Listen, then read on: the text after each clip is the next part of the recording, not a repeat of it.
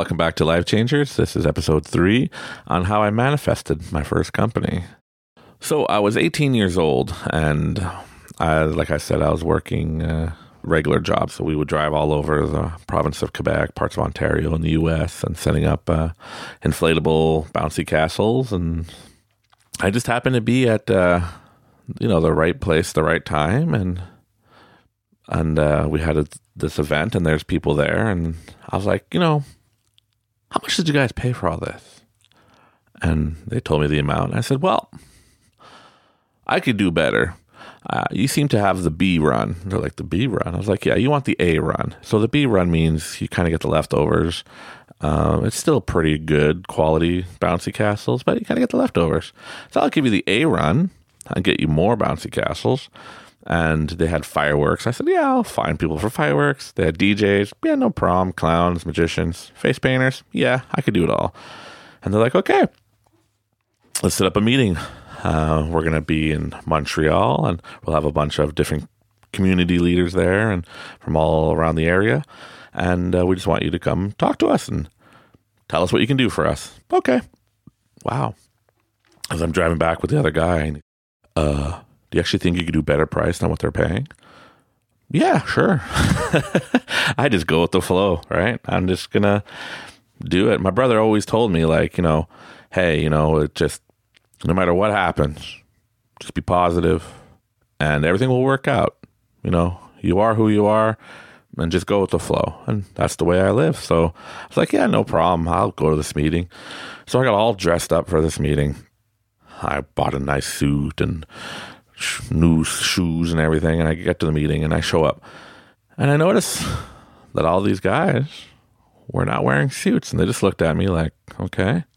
And then I was like, oh, I'll just be right back. And I took off the suit jacket, took off the tie, just opened the shirt, like unbuttoned the top a couple of buttons so I fit in, because they were all just wearing nice polo shirts and jeans, and it wasn't the way I expected it to be, like when you see it in movies, right? Going to a big meeting, everybody's like wearing $50,000 suits, and they weren't. So that kind of threw me. And then I come in and I start talking to them. I said, well, you guys have entertainment coming around to your communities. This is all the stuff you're paying for. And I found a way where I can make it less expensive, and I kind of invented being an entertainment broker. People are like, oh, you're a party planner or an event planner. No. I'm a entertainment broker, because we only dealt with big events, corporate events, or community events, and big contracts. And they're like, oh, okay. So, yeah. And then I pretty much got up in front of all these people and just gave them the pitch of, yeah, I'll be able to get you better quality. I'll get you a better fireworks show. We'll get you some good DJs, and we'll be able to cut your costs. So if you need to spend your budgets, we'll keep on spending your budget, but you're going to get a lot more bang for your buck. And they're like, done. How do we sign up? And then, I was like, well, I can, talk to a lawyer and get you the contracts. And they go, no, if you just can't shake our hand and we will give you your deposit, then we don't want to do business with you. And me, just type of guy, I'm just going to go with the flow. I was like, yep, shook their hands. They gave me their deposits, and for booking us for a year. So I was booked out for a year for all the different communities. And now I was time to go to work. And then this is where it gets interesting, because remember how I told you in episode 2 that, no matter how much hard work my dad used to tell me we do and all that, we grew up poor. We're always going to be poor. We only make the rich people richer. And that's not acceptable. How I'm going to prove them wrong. But it was pre-programmed into me for those many years. So now I'm, 18, almost 19 years old, starting my first adventure. And I didn't even have a company name figured out or nothing. I shook their hands. They gave me their deposits. I'm good to go. So I leave that meeting. I call my friends. I'm like, hey guys, I had the meeting. And they're like, oh, so they all laugh at you and kicked you out? I'm like, no, I got contracts. Oh, do you have a company yet? And I'm like, no, I do not. So I just needed to figure out how to register a little business in the province of Quebec. And I remember talking to a guy, the job I used to work, or I was working at still at that point, and I went up to him and said, hey, you've started companies before, you know all the legal jargon for filling out these forms and all that, because for the life of me, I can't figure it out. And he's like, yeah, I could help you with that. I had a meeting with him at Tim Hortons, go Canada, right, with our Tim Hortons.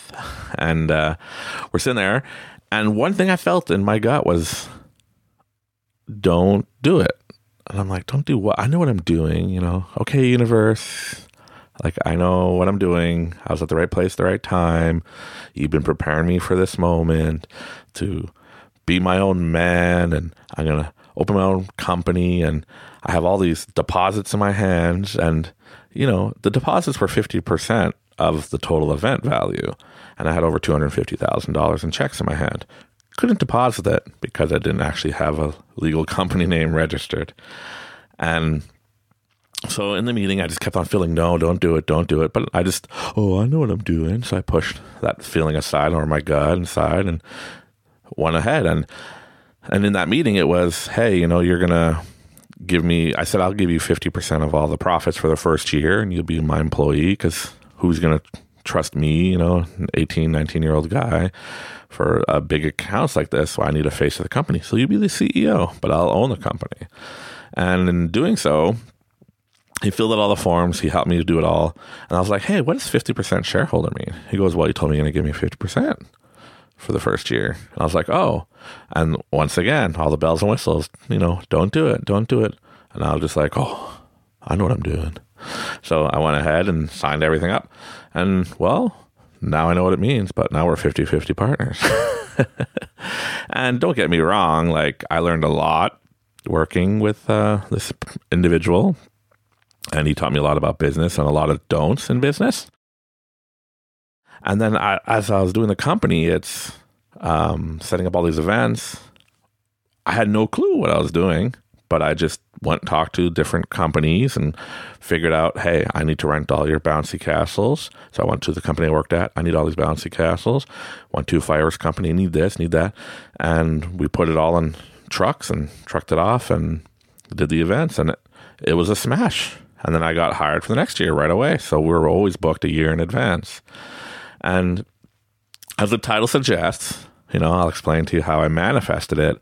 Because before I started the company, a few months before, I just always had this urge to help people. And I always like helping people. I'm the type of guy, when I'm driving down the road, I see somebody hitchhiking, even if they look sketchy, I'd stop, pick them up, and drive them to the destination they need to go. Sometimes I'll go out of my way, make sure, the people I picked up are getting to their destination, even if it was out of my way. It's just, I enjoy it. It makes me happy. It makes me feel good when I'm helping people. So I always used to think, like, what can I do to help people, right? And I would talk with people, random people I'd meet on the subway or the bus, and they seemed sad. I'd be like, oh, be positive. Life is good. And I felt like I was helping people, but to help people meaningful, I thought was, well, I need to have money, right? I can't help people if I can't help myself. So the first step in my journey of learning how to help people is you have to be able to help yourself. You can't save the world if you can't save yourself. So I looked back at myself and I was like, oh, well, I need to work on this, work on that. As everybody called me, is Mr. Positive. So I need to work being more positive and less negative. A lot of people always told me, you are what you eat, or everything you say, you become. So I thought, well, I always want to be Mr. Positive. And without even realizing, that's the first step in using or manifesting in the law of attraction, is you say what you want, you act like you already have it, and you go for it. And I've always acted like the world was my oyster without realizing it. And my brother, as I mentioned earlier, would tell me all the time that just be positive, don't stress, everything works out for us, because that's the way life is. Everything is always perfect. Just let the flow of life take you. And that's exactly what I did. So in my turmoil of, I want to help people, and I'm going to start a company, and what am I going to do? I don't know. I would have a lot of dreams. And at the time I was like, they're useless dreams, right? Dreams are fantasy. But now I realize what those were. And those were the beginnings of showing me the company that I'm going to set up. Because I would have dreams with me setting up bouncy castles. And I wasn't setting it up like, hey, I work here. I'm setting it up like I own this company. I treat it like I owned it, booking contracts, and I was traveling. And I had a lot of dreams like that, and they felt so real. And I was like, wow, those dreams are cool. And then sure enough, a few months later, I'm working at this company with bouncy castles, and now I have the opportunity to start my own company. And I did. When the opportunity is there, you have to take it. And that is how I manifested my first company. I put it out in the universe that I want this. I need to help people, and this is how I'm going to help people. And it just came. And when I saw the opportunity, I went for it. So don't let opportunities pass you by.